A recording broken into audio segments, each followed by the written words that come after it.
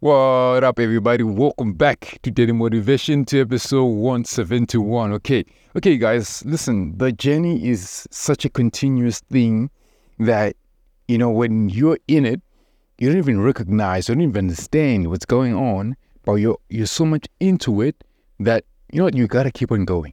You keep on going no matter how hard the circumstance is, no matter all the obstacles that try and appear in front of you. Realize this, they're not bigger than you. They're actually smaller than you. Because once you actually take a new step in your life to actually say, hey, I'm tired of doing this.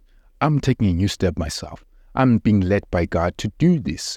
And best believe, guys, you gotta be led by God to be able to do your God-given purpose. Think about that for a second. I want you to think about your God-given purpose. You're walking into it.